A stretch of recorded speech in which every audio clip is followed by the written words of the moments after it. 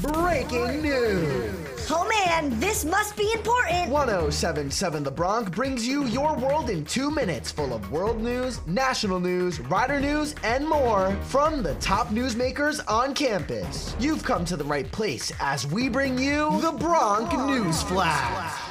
This is the Bronc News Flash, your world in 2 minutes. I'm Evan Blackwell from Rider University. Power has been restored to much of the Ukrainian capital city of Kiev as of this Sunday, for the first time in over 6 weeks. Volodymyr Zelensky, president of Ukraine, has advised his citizens to conserve what power they have, warning that outages may increase as Russian strikes continue to hit the nation's south. While intense weather has slowed military operations in the country, the upcoming freeze expected in the winter months is anticipated to be a boost in either side. An apartment fire in Xinjiang, China has left 10 dead this weekend after the doors were locked from the outside due to COVID restrictions. This follows a factory fire that took place just last week that claimed the lives of 38 workers due to similar protocols. Protests against the strict lockdown restrictions have ramped up in China in the wake of these incidents.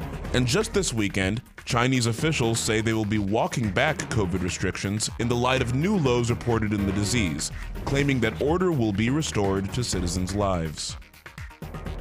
The U.S. men's national team is to face off against Iran in the World Cup this Tuesday in a high-stakes game that will make or break America's advance into the late stages of the competition.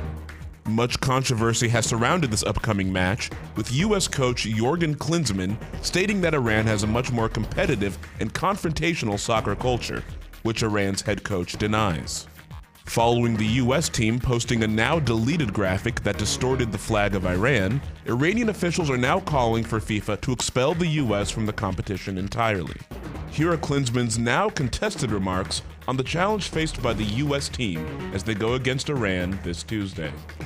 This is their culture, and they kind of make you lose your focus, they make you lose your concentration and what's really important to you. Big difference with another referee. This has been the Bronc News Flash, your world in 2 minutes. I'm Evan Blackwell.